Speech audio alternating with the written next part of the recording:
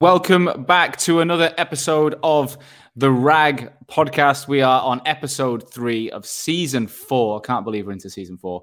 We are live on LinkedIn as well. And this is the show where in 2021, I'm going to be bringing you interviews from the world's most ambitious and progressive recruitment leaders, owners, supporters, suppliers, anyone really that's looking to innovate and disrupt the global recruitment industry to support you guys that are listening weekly.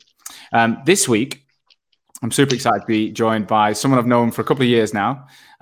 James Brown is the founder and CEO, I think. He's changed his title a couple of times on LinkedIn recently, of the Levin Group, which is a founding group of a number of recruitment brands such as Storm 2 and soon to be Storm 3 and Storm 4.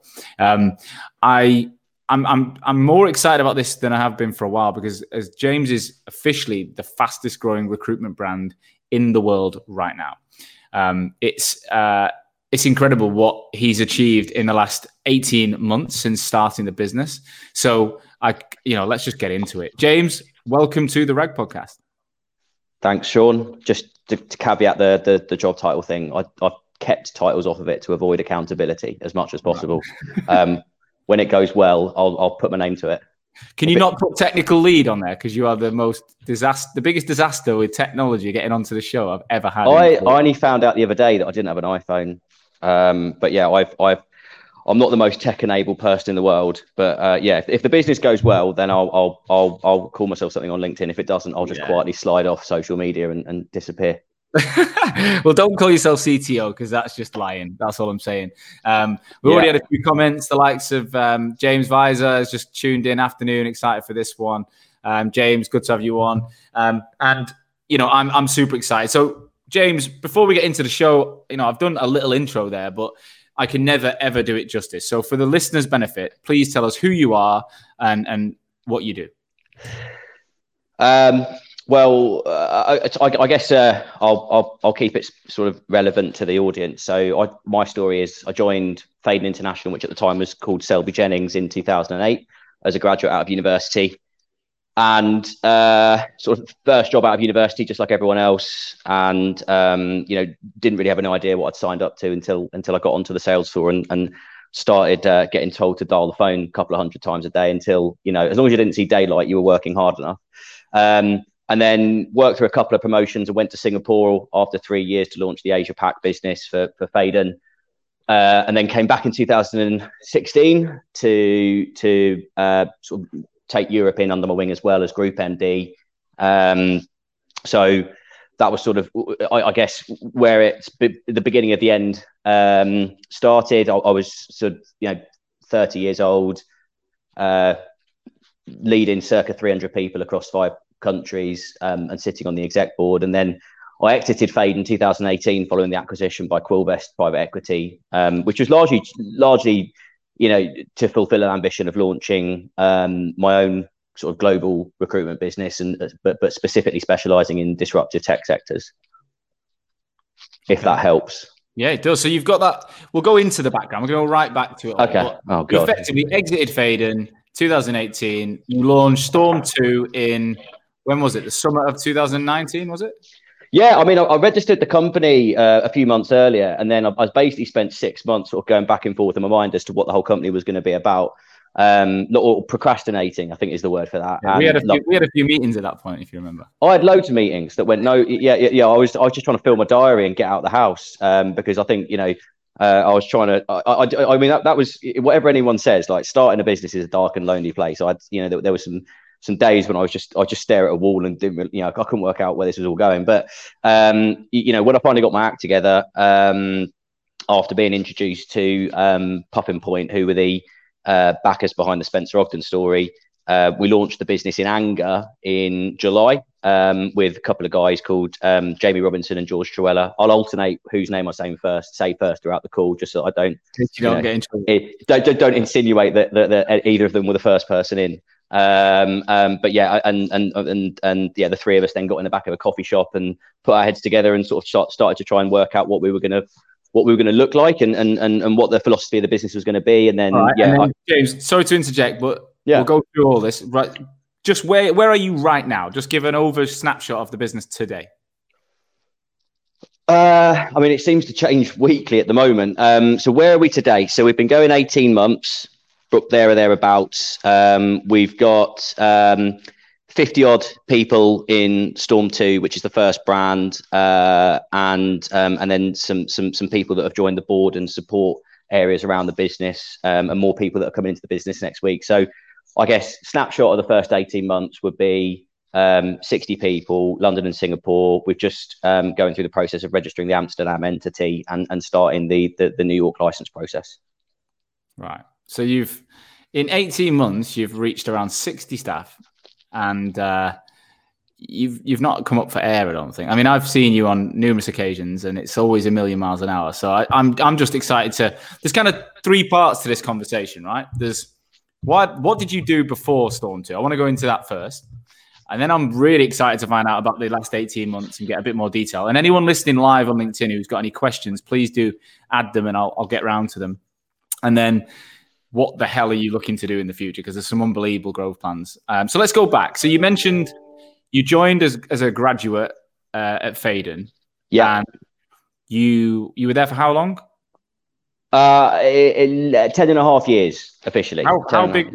What was just to set the scene of what you walked into on day one? What did the business look like? A basement. I turned up at this. I mean, basically, Adam, the founder, had sort of done a number on me with the business address. I turned up to 1 Carlton Gardens, Mayfair, and then when I walked through the door for my first round interview, I walked down five flights of stairs into a basement with no lights. Yeah, exactly. Yeah, and what a story that turned out to be. So yeah, I sort of got into the basement. I was interviewed by 2 or 3 people that are still in the business today, who rejected me. I think one of the MDs that's at Faden now said that who sort of ended up working for a long time, said that I wouldn't cut it because I was just a sailor bum. And then got rejected from 7, 8 other recruitment companies at interview stage. No one wanted to hire me. Everyone thought I was too not necessarily placid, but just didn't know what I wanted to do with my life, which is absolutely true. And then eventually I got a call back from another manager at Faden, a guy called Steve Yendall, who basically took a chance on me because we both supported Liverpool, from what I understand. And then I started a few months later. It's a shame that you both supported Liverpool. We'll talk about that another time. That's just a side problem that you've got to deal with. Yes, it's like I referred to COVID-19 and Liverpool being quite similar last week, which is quite a bad thing to say. So I won't go into that this week. Probably fair. Yeah. So you joined this business. How many people were in the basement? Probably 15, 20 or so at the time. But I mean, I started on the same day as 8 or 9 other people. I think I was the only one left after 2 weeks. So it was a hardcore environment. But obviously, Faden, that period of time gave birth to a raft of people who went on to do really well in the business. So I think that everyone was working in a way that probably created the standards and philosophy that would be sustainable through what was to come in 2008, 2009. Yeah, because you hear Faden and S3 in a similar light, don't you? Like they're almost like the people that have left S3 have gone and created loads of businesses, and then Faden feels like that now. You're popping out, and there's other leaders coming out of the business, and there's clearly a methodology there that has been very, very successful that you guys are looking to use time and time again. So what was the size of the business when you left? You went from, say, 15, 20 to what? Just over 500, I think. Right. It was literally just over 500 people the day that I walked out, but growing at the time. It was heading towards 600 people. What would you say? Just first open question, like what is that secret sauce? Like what's that? Because so many brands have not done that in the time that they have. What do you think is behind the growth that Faden went through? Well, some of us lost our hair on the journey, and others lost themselves along the way. It was, I think brutal hard work. I think was, we all. I think Adam, the guy who founded it, I think he set the culture in terms of everyone was so bought into the mission that if you cut anyone, they would bleed Faden. And I think that it's surprising what people will do when they really buy into the mission, as opposed to just feel like they're getting compensated to play a role. And I think that that almost, it wasn't a cult culture, but that siege mentality of us against the world, and we're doing something that no one else is doing, I think brought everyone together to achieve things way above and beyond what they thought they were capable of. And I think that the other part of it was just, I think if you asked anyone in Fade and from that time, when the business was really flying through those growth hurdles, I think that they would all say that we just set higher standards. I remember booking 26 interviews in a week in my third, fourth month in recruitment. And I still remember my boss saying, "Hey, you get into 30." Like, that was just like, there's just that constant culture of like, what's next? And I think that, hard work and high standards, and then obviously a really smart strategy being set from the top. But to still, I mean, again, high standards, hard work. I don't think there's many recruitment companies that would say they don't have that still haven't got anywhere near it. Is there like a different level of investment in growth, do you think, than in an average business? As in, like, the percentage of revenue that is invested back in, or is there something that's different that you potentially guys... Yeah. I mean, it's a huge question, and I've obviously got to be careful not to speak on behalf of Fade now. It's a bit like I imagine it's a bit like speaking about a past relationship, right? It's not whereas I'm in a new one with Levin Group, but I, from the business as it was then, I can speak about that because I was there. I think that I guess the things that were unique to the business were a very, very smart sort of group and brand structure, lots of incredible cross-selling initiatives where everyone was sort of helping each other along in terms of opening up clients. And I would say an extremely powerful, something I've only ever seen be done as well as Fade and was at S3 in terms of the organic model of bringing graduates through and giving them huge opportunities before they're ready for them. That was something, if there's a unique part about Fade, and I don't think there was another business that I've ever heard of that would have taken a punt on a 24-year-old like me to send them halfway across the world to Singapore to launch an Asia Pacific business with a lot of money being outlaid on that as an experiment. And I think that opportunity culture of handing out ridiculous opportunities to people when they were very young, just on merit rather than age, I think is something that really set the tone for the future growth of the business. Yeah, that I think that is it. I think that's the secret that I was looking for. Okay, so what was the story behind you making the call that it was time to go? Tell us let's go right to that point. Yeah, so I mean, I'd had an incredible journey at Fade, and I think that period of time afforded some incredible experiences. I'd traveled the world, had a lot of fun, learned a lot, and made some good money out of the journey. Just speaking very frankly, and I think that after the PE acquisition, I took stock of what I wanted from the next 10 years of my life. And I didn't really see it in a corporate environment, following others, and I guess sort of standing on the shoulders of the previous success. I think that I felt like I'd learned what I wanted to learn from that journey. Obviously there was more to learn, tons more to learn, but I felt like I'd learned what I wanted to learn, which was how to take a business from nothing to 500 people all around the world, and had a blueprint and a model in my mind. And obviously there were huge downsides to leaving, massive downsides to leaving. I'd left a lot of equity and money on the table, which was tough and gut wrenching, as well as swapping a pretty comfy exec board role for sitting in my bedroom in my pants, adding managers to Bullhorn without a salary, which is sort of quite a brutal awakening.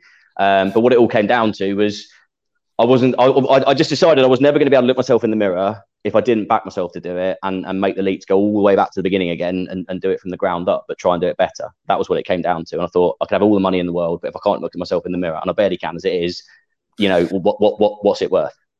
Okay. So, all right. So then you exit and you're back in that early 2019 phase where we met, I think March, April. You came and saw me. We had a good chat. I remember thinking, I didn't know if you were crazy or what. I was like, this guy's got some vision that was exciting. You speak at 100 miles an hour anyway, so keeping up with you was hard work even then.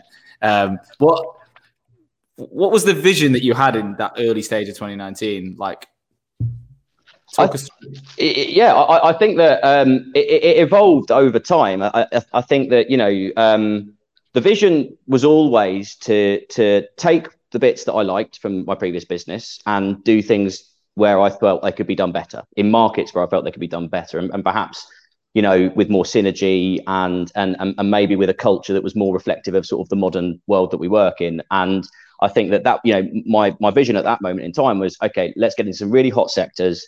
Let's work towards a globally distributed multi-sector model, because that's good for both a risk managed business but also a scalable one.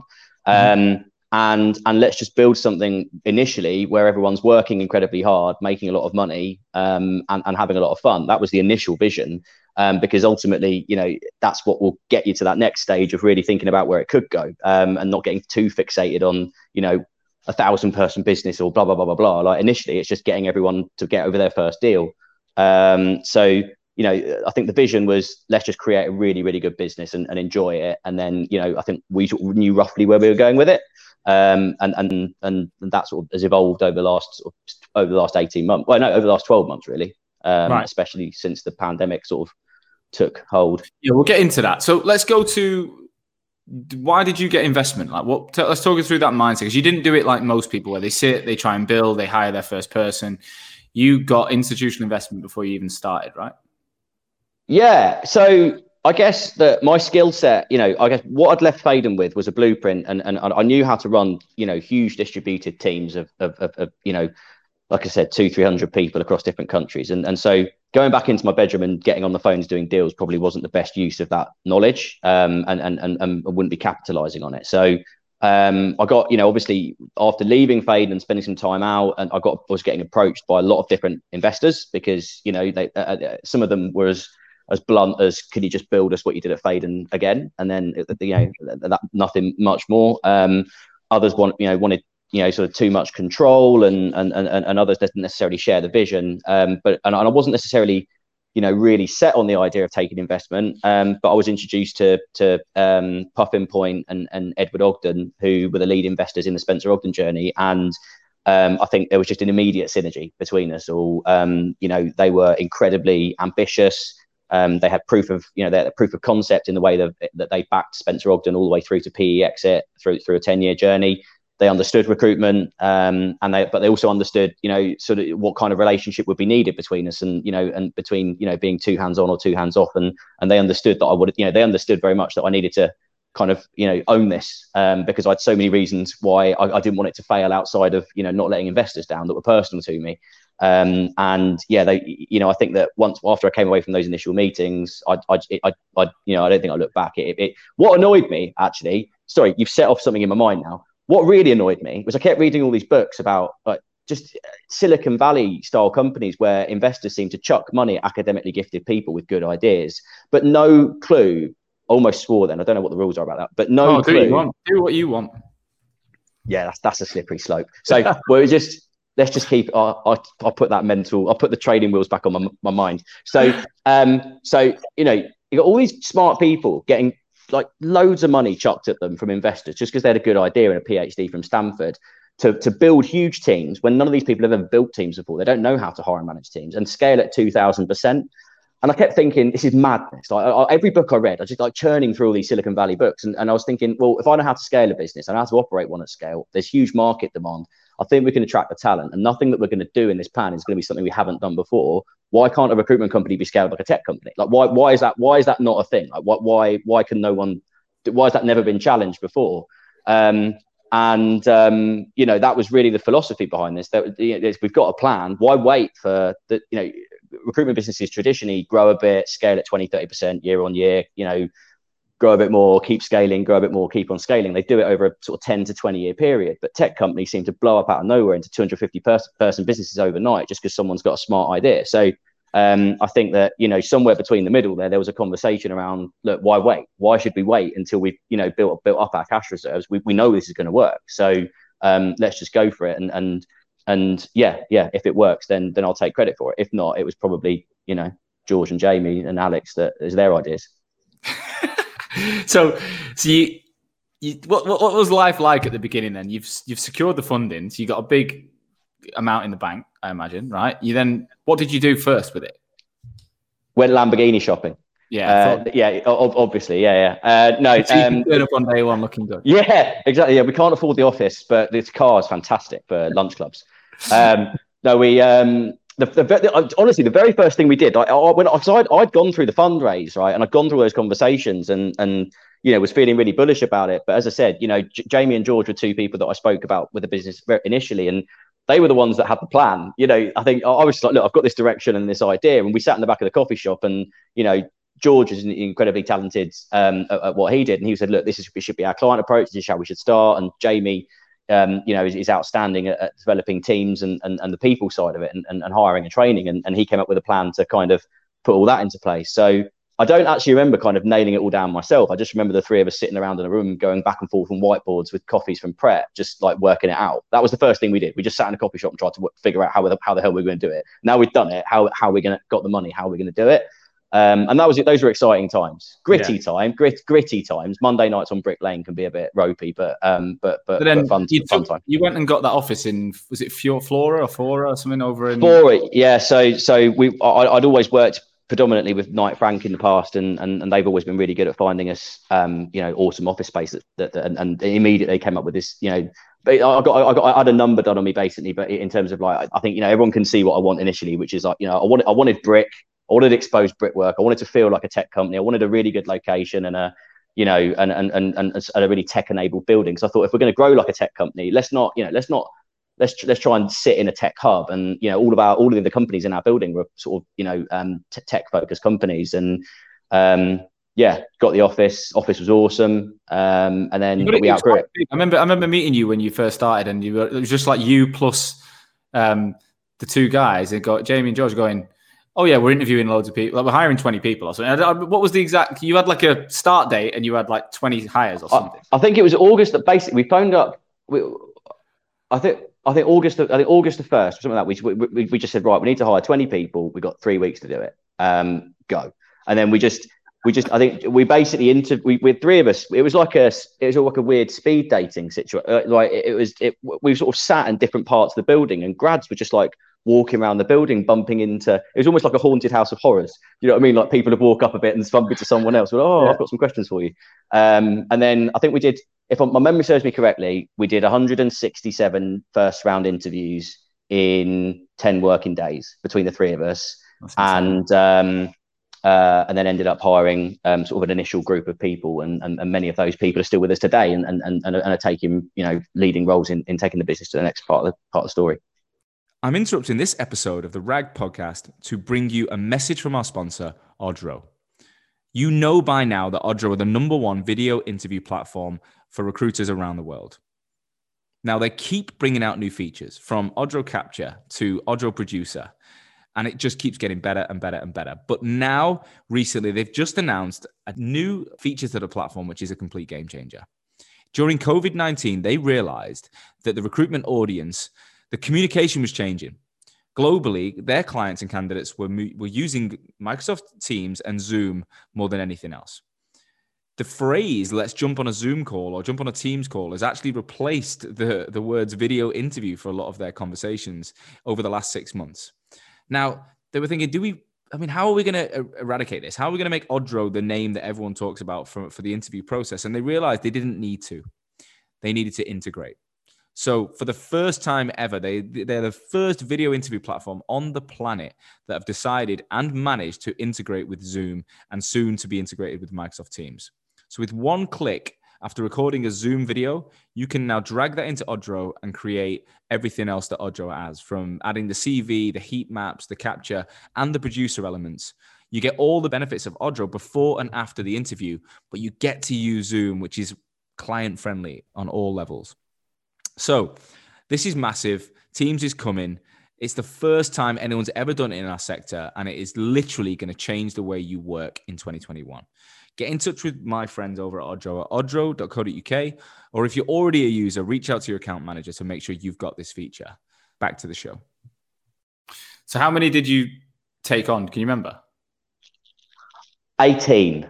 Yeah, I want to say 18. Yeah. Someone might have backed out the day before and saved themselves a lot of bother. So you bring in 18 grads who don't know anything about recruitment. You got you three. You're not really getting on the phone at this point, or that's not your plan, is it? So what was the next 6? I remember your Christmas party video, and you showed me a few things. So you had like a 4 or 5 month window up to Christmas. Did you have moments where you were like, "What am I doing?" Like that was just one long moment most of the time. Yeah, it was.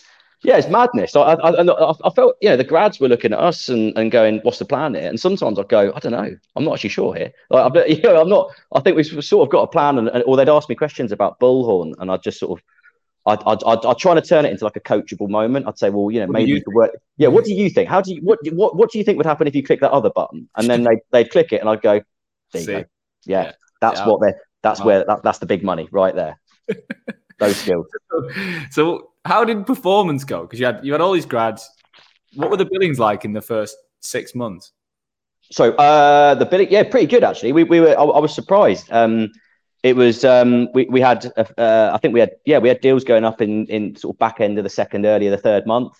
And yeah, we were achieving our budgets. I mean, and actually, largely, going into April, we were sort of tracking really well ahead of budget, and we were doing better than we thought we would. And obviously, the first 6 months we had, we launched on that day, and then we had Christmas, Brexit, and COVID all in the first 6 months, and we had no candidates, no clients, and 20 grads, and I didn't know how to use the systems.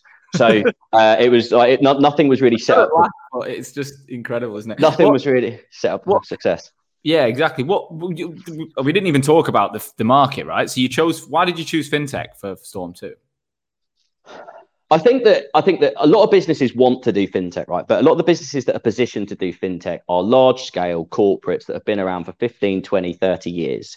And it's just too hard for them to pivot and get into it. Do you know what I mean? In the same way that Goldman Sachs and HSBC and banks like that probably want to get into, fintech, you can't change a long history of incumbent methodology and people and systems and processes it's like turning an oil tanker. You can't just suddenly get into something.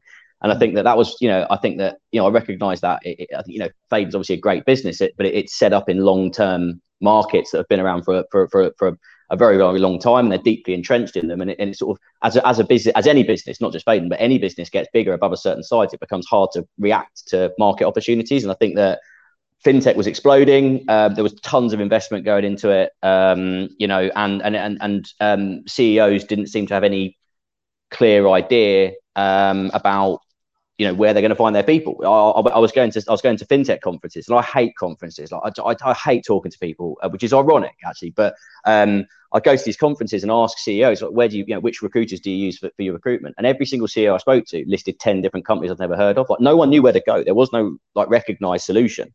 So I thought, it sort of became clear over time, like we can be that solution. And also the other reason I chose fintech was, it's global, so we could scale a global business in it.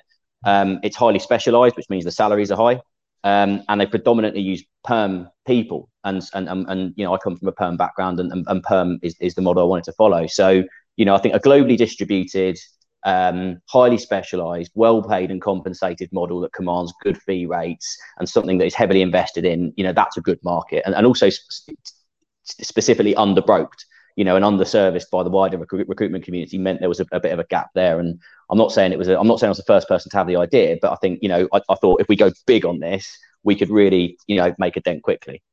Yeah, I love that. Love that. Smart, super smart. So that takes us nicely in. We know why you chose the market. You got your 20 grads. You track in nicely. You hit Christmas. And then talk us through what life was like for you when COVID started to unfold in March time. I mean, without stating the obvious, it was mental. Like it was. I remember one day I just got on the phone to our IT supplier. I just said, I think we need 20 laptops. And they went, why? I said, because I think the world's ending. I think we need to do something about this. And they arrived the day that we decided to send everyone home, and it all looked like we'd carefully planned it, but it was chaos. Like Jamie, we were on the phone going, what are we going to do? This is an absolute nightmare.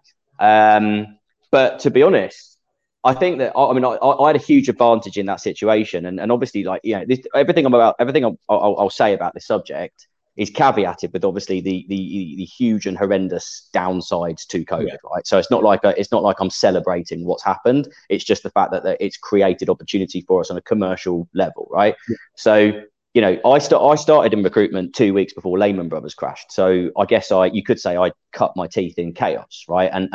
And last year, although it was initially incredibly gloomy for the industry, it felt quite familiar to me.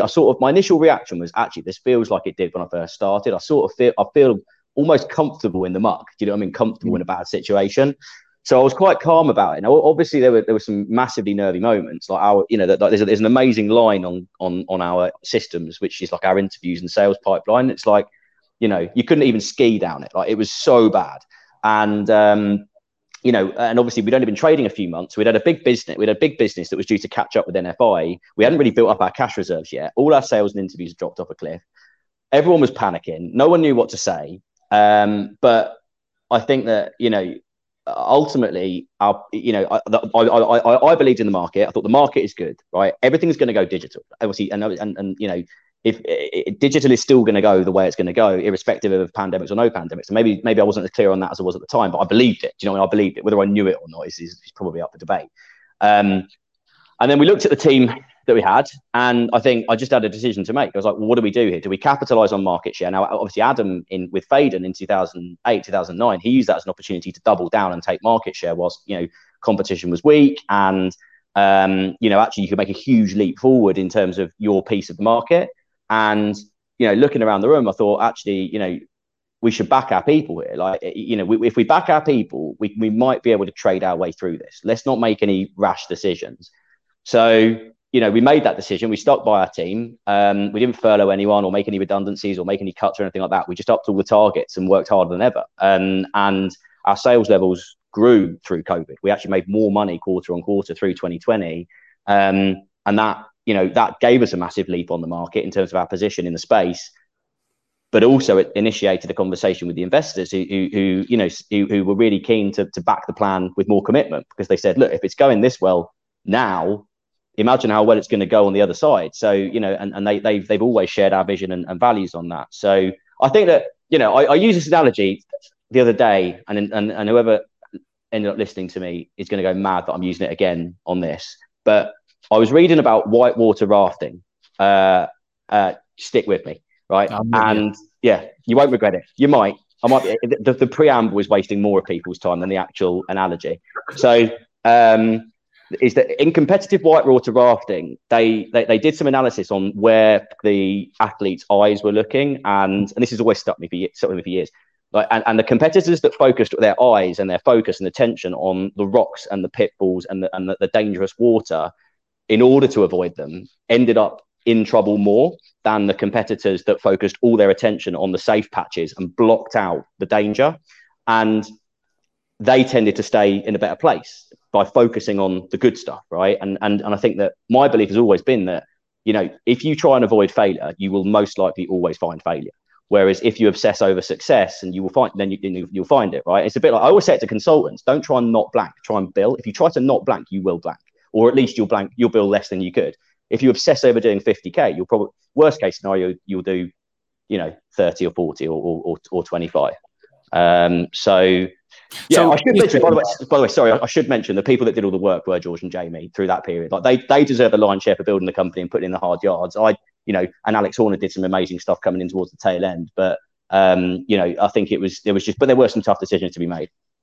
Yeah. So, by the way, Alex Gilbert has just said that's a great example. So he enjoyed that. And I get it. I get it.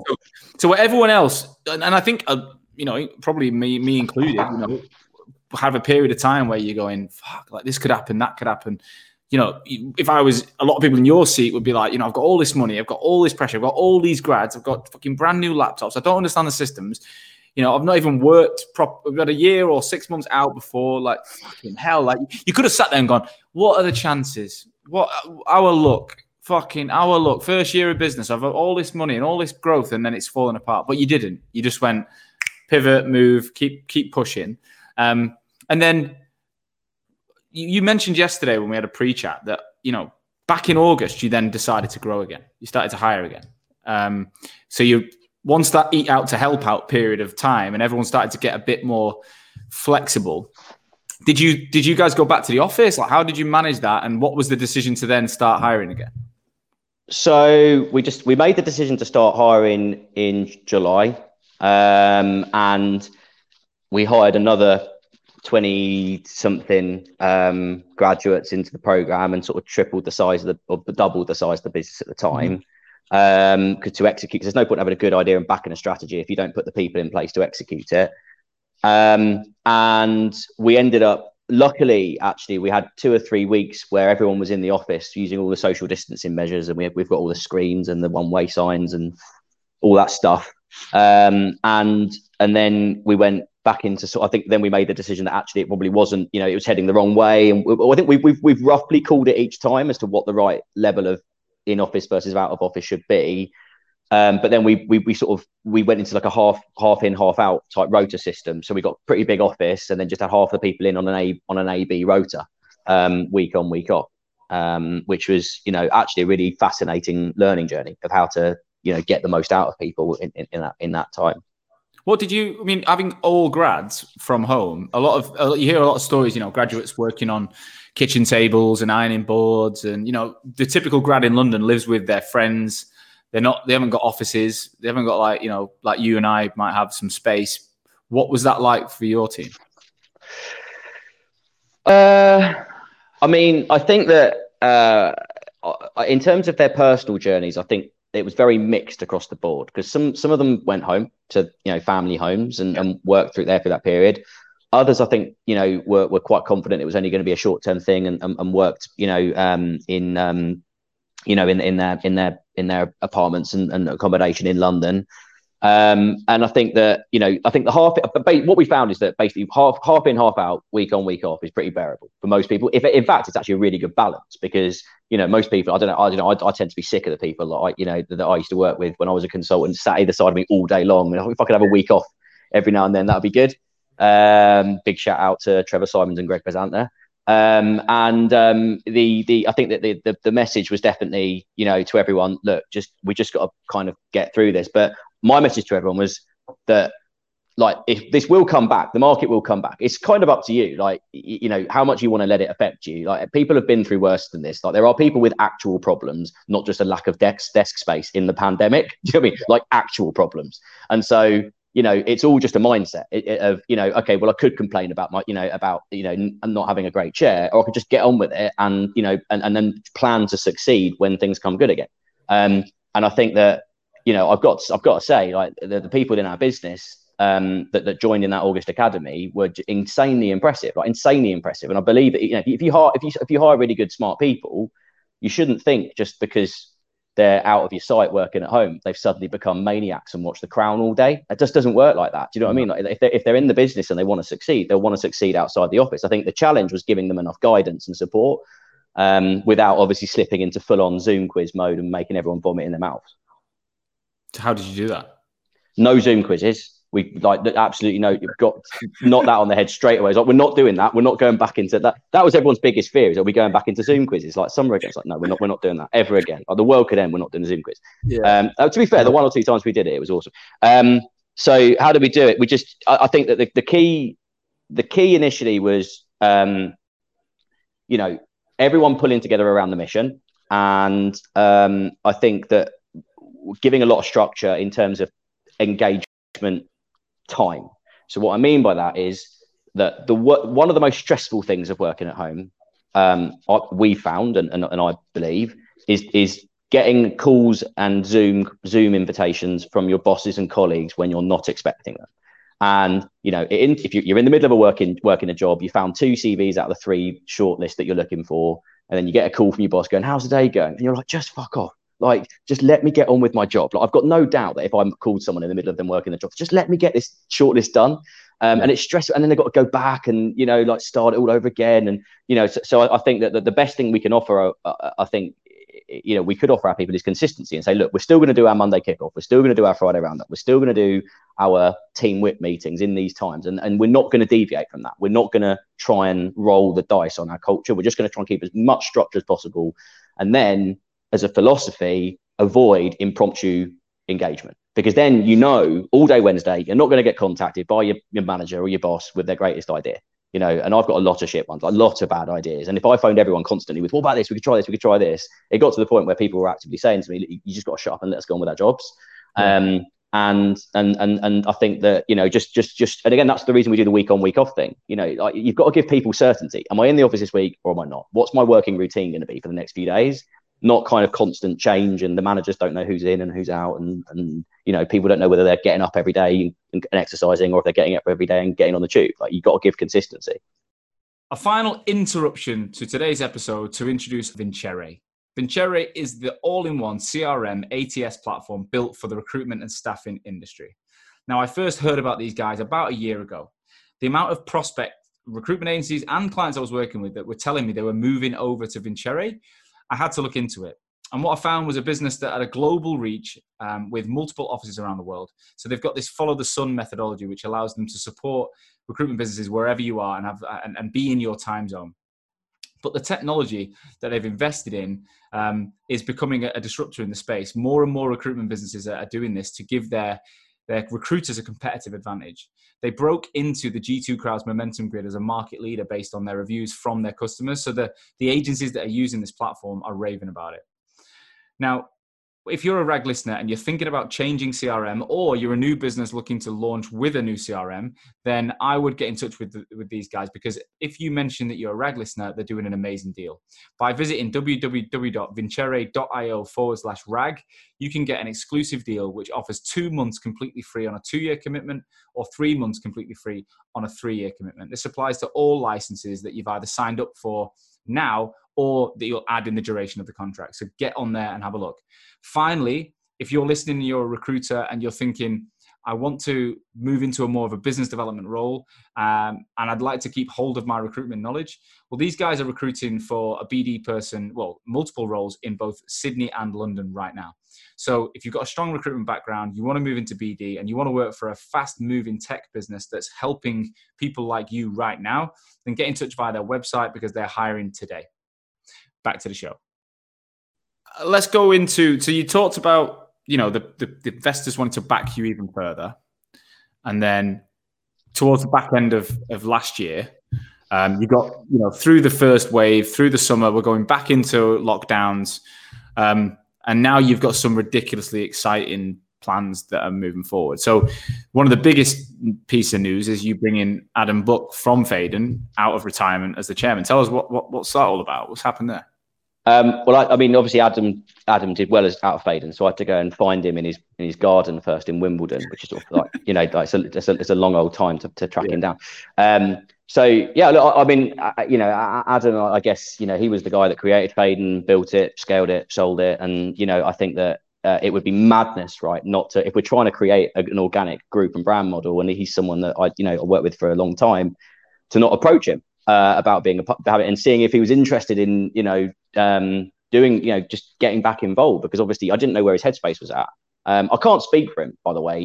Obviously, he's got his own things to say, and so I won't try and say what he thought. But I think, I caught up with him in the summer a few months ago, and I just said, look, I think there's an opportunity to do something really special here, like really, really special. There seems to be a moment in time when, our markets are flying. All of our end sectors are flying. They're flying through the pandemic. They're going to fly outside the back of the pandemic. Our model is working. Our business processes and our business financial model is all proving extremely robust. Our investors are backing us hard on this. Like, there is an opportunity, while the competition is weakened, to do something incredible.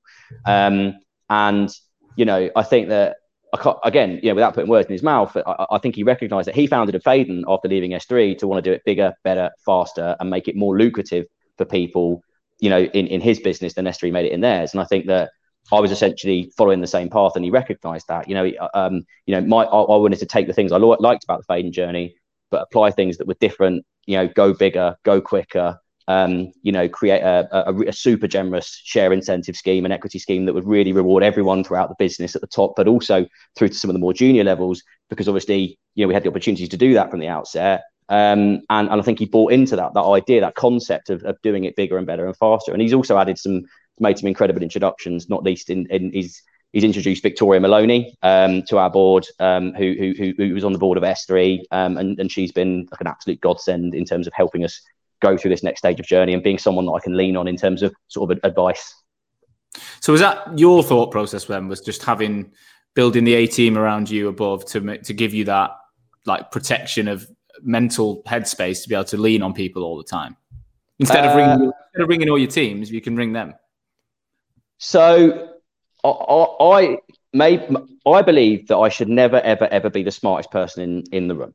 And that's not hard, to be honest, because I think that, you know, the second that you feel like there's not better ideas and better people than you in the room, I think you're in the wrong room. And, you know, I think that that's not just Adam and Vix and what they've brought to the table. It's also the VP. So, you know, George relentlessly points out my shortcomings as a leader. Jamie, even more so, relentlessly points out what I'm bad at and has better ideas. Alex is better with clients than I've ever been.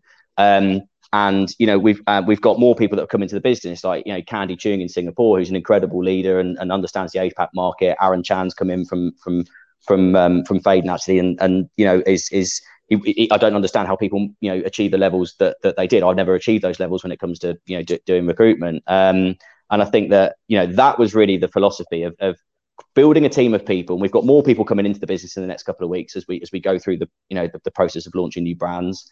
I don't know, but I probably can mention it. So we've got Claire Cooper's joining. She's also from Faden. She's coming in to launch a global health tech recruitment brand, sort of, you know, Storm 2, but in the health tech sector. Storm 3. Storm 3, exactly. Yeah, I'm not known for my creativity, but it makes sense to me. It's just easier. But you know, and I think that when you've got companies like Apple and Facebook and whatever, like, I don't think the name matters. So, I mean, it's just how good the company is. But you know, she's an inspirational individual and someone that I've, you know, got massive faith and belief in, because I've known her for a really long time, and I'm incredibly excited to work with her again. And we're also launching Storm 4, which is a green tech recruitment brand to focus on sustainability and energy technology under Kaylee Bottomley, who we've gotten to know more recently from Gravitas.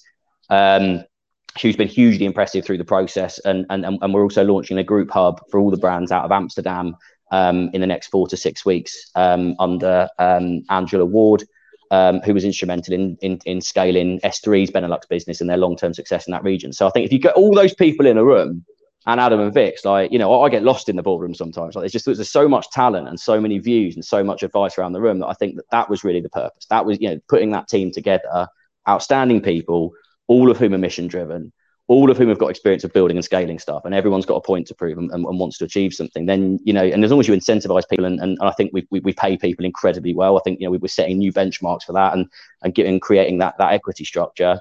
You know, it creates quite an exciting environment where realistically, you know, I could almost kind of get out of people's way rather than trying to control from the front, if that makes sense. I don't know if that makes sense. It makes perfect sense. So you talked to me yesterday and you mentioned some ridiculous numbers, right? You said you're trying to hire 130 people in the next 90 days. Yeah. Well, I'm not. Other people are going to. Yeah. But the business, the group of brands. Yeah. What? Why? How? When? Where? Tell us more. So obviously, with, you know, it sounds like a mad number, but when you break it out across, you know, Storm 2, Storm 3, Storm 4, you know, Singapore, London, Amsterdam, and then New York and the West Coast of America are also on our radar for the next six to 9 months. When you break it out across that many leaders and that many locations and brands, it's actually not that much. Like, right. It's a huge number. It's a huge thing to say. We're going from 60 people today to 200 people by the end of April, and we will do that number. Like, that is where we will get to, and we've got huge internal recruitment efforts happening behind the scenes. You know, I don't think it's actually a really good time to get hold of people, right? People are available to interview. People are sitting at home. There's lots of good talent out there. There's really smart people. Lots of grads with no opportunity or lack of opportunity. Yeah, or just in opportunities they don't necessarily believe in as much, and they want to jump on a faster moving train. So I think that, you know, there's good talent out there, and we're in a position to capitalize on it, thanks to, you know, the work that's been done so far in the business and the investors' belief and the team that have come on board. So yeah, we're just in a good situation to be able to capitalize on this, as I said earlier, this moment in time.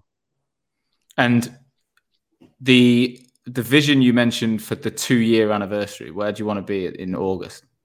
It's not a vision, because I sort of have to do it now, because a lot of these people have joined, they've left their companies, they've left their business, they've walked away from stuff to come and join this plan. So if I don't deliver on it, like, I'll have a lynch mob after me. So I think, and that's what really keeps me up at night, is like letting everyone down. So I think that, you know, I would hang my hat out on the record and say that by end of April, early May, we'll, you know, by our sort of, you know, 20 to 21st month anniversary, will be over 200 people. And by August, we'll be knocking on the door of 300 people by their second anniversary from inception. which is, again, it seems scary, but we're just taking it a week at a time. What's your like time from hire to like making money for a graduate coming in? Because that's a lot of people that will be costing you money for that period of time. Yes, lots of people costing us lots of money. It is scary, but it's just economies of scale. So the average time tends to be somewhere around the 12 to 14 week mark on average, which I think is relatively industry standard. I don't think we're set in the world alight for time to build. I think that where our people really kick on is they then make make deals quite quickly after that and get promoted quite quickly. Which, again, because we're at that sort of young scaling stage, we're able to promote people really quickly, give opportunity and progression really quickly, and also we've not got huge historical overheads and 40,000 square foot leases that we have to pay for, so we can actually pay really, really well. Do you know what I mean? Because we freed the money up. We haven't got all this like fixed cost underneath. What is your office strategy in terms of how are you going to do that now? So I think that it's a tough question. I don't really know. There are routes we could take. I think that ultimately most of enjoying being in recruitment is your colleagues, right? It's the team, it's the buzz, it's the interaction, it's the competition. Like, that's what people live for. I think. So I think in some capacity we will need to have an office. Our office at the moment in London only houses 50 odd people. We'll need one at least 3 times that size in a few months' time. And as I said, we've got a really good partner in Knight Frank who help us go on that journey. We're in a brilliant building who are very flexible. We're in Story at British Land in Liverpool Street, and like when you've got partners like that who are willing to go on the journey with you and help you scale and be flexible and offer you solutions, you don't need to make decisions. Do you know what I mean? Whereas I think we're in a good situation to be flexible and react maybe a month or 2 out, rather than sitting there thinking, how are we going to get out of this long-term lease? At the moment, I don't know. I think I will know more in 2 months' time, hopefully, with everyone else. But the plan is definitely to keep quite a lot of office interaction, even if we might go back to every other week. Do you know what I mean? That seems to be quite a nice balance. But we'll take a temperature test on it, see what people want to do. That's it. What does the leadership team structure look like under you at 200 people? What have you got in your mind? I mean, what does it look like? So again, I think that it's a very flat structure. It's an incredibly flat structure that we've got. We're very careful not to create like a hierarchical corporate system where you've got like a million titles, which is why everyone's a VP. Everyone that's in a leadership role is a VP. There is no kind of, if you've got a room where you've got, a couple of associate directors, a couple of directors, a couple of executive directors, a couple of managing directors, etc. What you find is that everyone's in the room because they're smart, right? Everyone deserves to be in that room. Everyone is smart and got stuff to offer and good ideas. But the ADs won't challenge the directors, and the directors won't challenge the EDs, and the EDs won't challenge the MDs, and so on. And let alone, 2 levels above, which is suffocating to ideas and feedback both ways, and people, being able to contribute around the room and give their advice and their input. But it also suffocates positive reinforcement because it's pretty patronizing for an AD to turn around to an MD and say, I think that's a really good idea. That's a really good plan. Well done. It almost sounds weird. It feels weird to sort of, give upward encouragement and feedback. Whereas if everyone's around the table on a level playing field, then everyone feels the opportunity to say, that's a really good idea. That's a really good idea. I think you should go ahead and do that. And also, I'm not so sure about that. I don't think you should do that. Whereas, and it encourages that discussion. So, and underneath that, pretty standard, we've got, consultants, managing consultants, and then managers and then directors like that. That's sort of the 4 levels up to the VP system. But at the moment, it's pretty fluid. I don't think we need to create a ladder with a business that's only 60 people. It only gets sticky a bit later when you get to 400, 500, 600, 700 people, and then all of a sudden you've got to have a million levels and it just gets convoluted. Makes sense. So you've mentioned on numerous occasions the mission, that people are bought into the mission. Tell us what is this mission, right? I'm getting the impression it's the fastest growing recruitment company, but what's the actual mission? How do you explain it when people are sat in front of you? The mission is to build an incredible business. Like that is the mission. The mission is to build something that everyone can put their name to and be proud of. That first and foremost. I think if you build an incredible business, the money comes with it. and the success comes with it. If you just focus on building an awesome business where people want to be and they want to be a part of that journey. I think obviously there are future opportunities for us around exits and payouts, and that's the reason we've created this. We spent a lot of time and energy and money creating this share incentive scheme and an equity scheme to incentivize everyone. But we're a business. We haven't been through our first exit or second exit yet, and that tends to be where the proper money's made, throughout the business rather than just at the very top, which happens later. And I think that, I think in spreading some of the wealth throughout the business, it means that everyone's supercharged to really grow something quickly and hit targets. So obviously, in terms of tangibility, we've got a huge amount of collective experience around the boardroom with Adam as our chairman, Puffin Point, who are the lead investors in Spencer Ogden and their sale to private equity, Victoria Maloney from her time at S3, and the role I played at Faden in launching companies, scaling them globally and going through successful transactions. So I think there's a very good opportunity for everyone to do very well here in the future, not too distant future, hopefully. But it's not, I don't think, someone asked me the other day, well, what's your plan in all this? And I said, I don't really I think this isn't just about building something to sell and exit or whatever in the future. This is about building something which is incredible, seen as unprecedented, is something that is, everyone's super proud to go home and say they were a part of, something that reflects the world we live in terms of the way we work, diversity, all the way through the business, trusting and, being a trusting and empowering business and letting people get on with stuff. And then we'll see what our options are in the future. And the better business we build, the more options we'll have. So if we focus on that, the rest of it should take care of itself at some point. I'm not, rather than setting the destination now and, creating rules, parameters. But it just reminds me of like Man City in football, Brilliant. It's just, if you look at the infrastructure in that club, my club, but if you look at the way they've done it, the way they've like the city, I live like 5 minutes from the City Football Academy, and it's unbelievable, the facilities. Obviously they want to win everything and they want to make financial gains, but they're building just an incredible club. Like they're building, and the way that they've got that franchise model around the world in Melbourne and China and India, and they're just building an unprecedented club. And it feels a bit like that in the way that you've got the cash, you've got the expertise, and you're just saying fuck off to all the kind of traditional ways of doing things and think, why not? It's like in many ways we are a lot like Liverpool. Yeah, you're right. Yeah, that's Liverpool. That's exactly, you're exactly correct. Yeah. So what would you say you've got wrong in the last 18 months? Like what would you not do again? It's lucky you asked that question close to the end, because I've made a lot of mistakes. That we could have spent half of this discussion talking about the errors that I made. Or actually, no. If everyone's taking accountability for the success, they can take the problems too.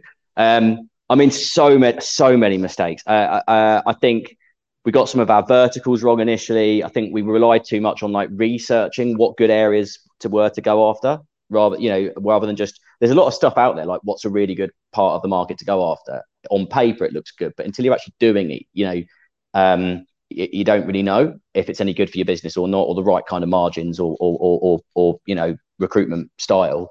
So we should have just basically, trusted our instincts, got on the phones, made deals, and then be success led that way, rather than creating a structure off of paper.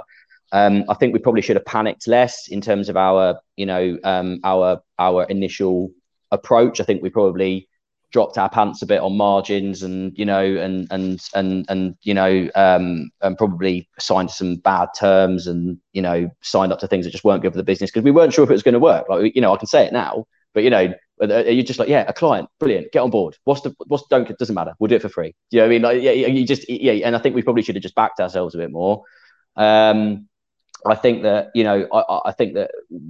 we probably should have diversified globally a bit quicker. We spent a lot of time working in the UK market because it's easy, when it's on your doorstep, you almost think you should, it's almost a bit like a restaurant at the end of your road that you go to all the time because it's there, but you don't really enjoy it. That's like the London market. Right? It's okay. It's a pretty good market. There are some wins to have in the market, but it's very saturated in terms of other recruiters, and that really drives the quality and down across the industry. It gives us a bad name amongst the end clients in the fintech world. And actually, I feel sorry for fintech companies in London that are constantly getting bombarded from so many different angles that aren't specialists. So we learned the hard way, and we ended up pushing out overseas into places like mainland Europe and North America. probably a bit later than we should have done. They're three big ones, but I can send you an email list of every other one at a later date. And there's more. There's more. It's an ongoing problem. I think we're definitely going to have you back on in August to see if you do what you've said you've done. I need to hold you accountable now, and for my listeners' benefit, I need to have you back in. What's the one piece of advice you'd give anyone who's listening, who's a recruitment owner, who's thinking, "Fuck me, you've inspired me today." Like I've got a decent business.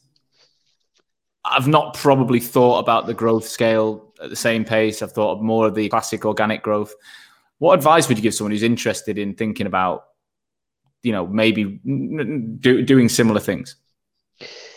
If I had to pick one piece, I think that, there are three rules that I live by. One of them I already mentioned, which is one, surround yourself with people that threaten you in a good way. Surround yourself with people that are better than you and tell them they're better than you and let them get on with it. Right. That's the first thing. Don't try and be the smartest person in the room. Yeah. And secondly, I would say, if you're a recruitment business owner and you're about to go on a journey, like you got to keep the people, you got to keep your family close to you because you're going to need them. Like you are going to need them. Like, there are very few people that will take you for who you are, but, and I'm fortunate, not just in my family, but close friends of mine that, I'm still just like Brownie, the lad from school, that they'll just call me out on shit that, they're just like, and I think that's good because it doesn't all become a bit too serious. Do you know what I mean? It's not, there are actual problems in the last 12 months. You know what I mean? The pandemic has shown what's really important, which is health and family. And recruitment's like, we're not building a nuclear rocket. We're not sending people to the moon here. Like, we've got a noble mission, but I think it's got to be kept in, you've got to keep it in, perspective. And then the third thing, which is personal to me, is just read about every single person that's built a successful business in the past and just take something from every book. Like, I've read books from terrible entrepreneurs and some really good ones, but there's something in every one. And, it's good. It's also good when you read about people that have done incredible things and you read about their dark days and how they've got it all wrong. And you're like, okay, it's not just me. It is meant to feel really, really difficult from the outset. Wicked. James, I've loved it. 58 minutes, and I think we could have carried on all day, to be honest. But I've got a lot going on, and so have you. But I want to say thank you. Look, I've loved watching your journey. I've really enjoyed it so far. You're inspiring me. As you're talking, my brain is ticking and thinking, what do I need to do in my business and things I can change. The people watching live on LinkedIn, I imagine you've managed to do similar things for them. If anyone does watch today or listen back on the podcast, YouTube, etc., are you open to a quick chat if they wanted to just pick your brains? I know you're busy, but if they reach out to you is LinkedIn the best place?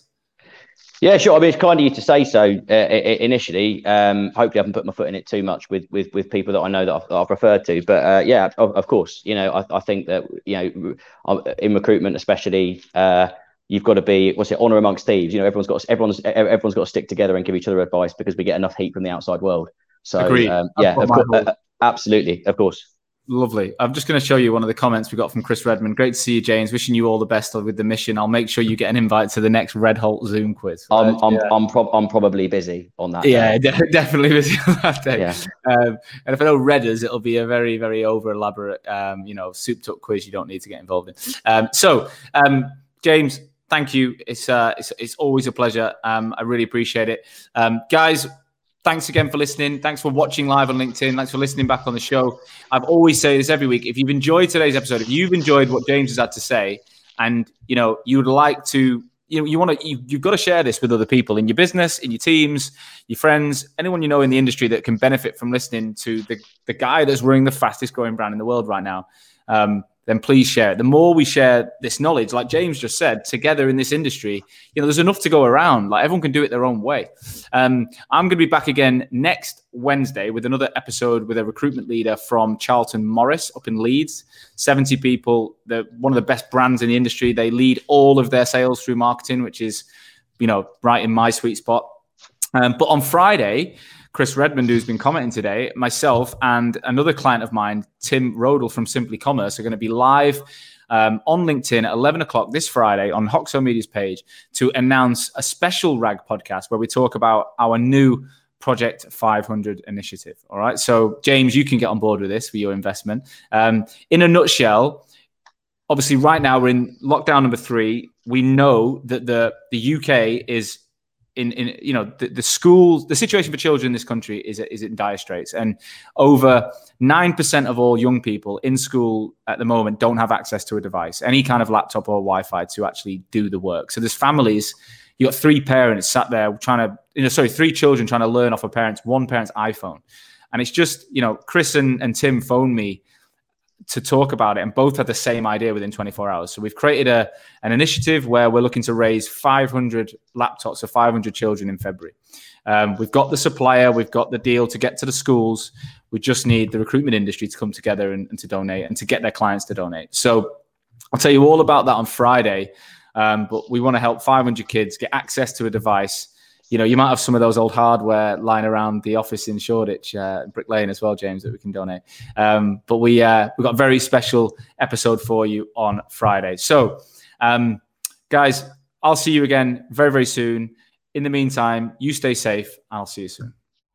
This podcast is brought to you by Hoxo Media. We are the world's #1 inbound marketing agency, exclusively focused on helping the recruitment industry. Myself and my business partner started the business in 2017, having been recruiters for 7 years before. We felt that the recruitment industry back then needed to change, and that marketing was going to play a huge role in the way that new and existing recruitment organizations won business and stood out in such a crowded marketplace. In 3 years, we've now worked with over 200 organizations around the world. We reach a huge audience with both this podcast and content online, and we have over 55 recruitment agencies right now we're managing the marketing for. So that involves strategy, content creation, distribution, systems, process, and leads generated. Having been recruiters and marketeers, we can not only build your brand, but we're also able to connect it to your sales team and ensure that leads are generated as a result of marketing. There's a clear ROI that leads to sales activity. But we also understand recruitment businesses. That's small businesses, medium-sized businesses, large businesses in all sectors. We understand you, we've done the job, and we can build campaigns that are super relevant to what you need as a business right now. We've also recently launched the Hoxo Academy, which is designed to help recruitment owners, recruiters, and marketeers learn from the work that we do so that you can action some of this stuff in-house on your own. The Academy has been launched in May 2020 and has already had an amazing response from the market, and it's only going to grow one way. So if you're interested in either having Hoxo support you build your marketing as a supplier that acts as part of your team, or you want to be trained by us on how to do it yourself, then get in touch. Visit www.hoxomedia.com and register your interest on our homepage. We will then get back to you within 24 hours and arrange an introductory call. Thanks again for listening to this show. Every single one of you means so much, and we will see you again soon.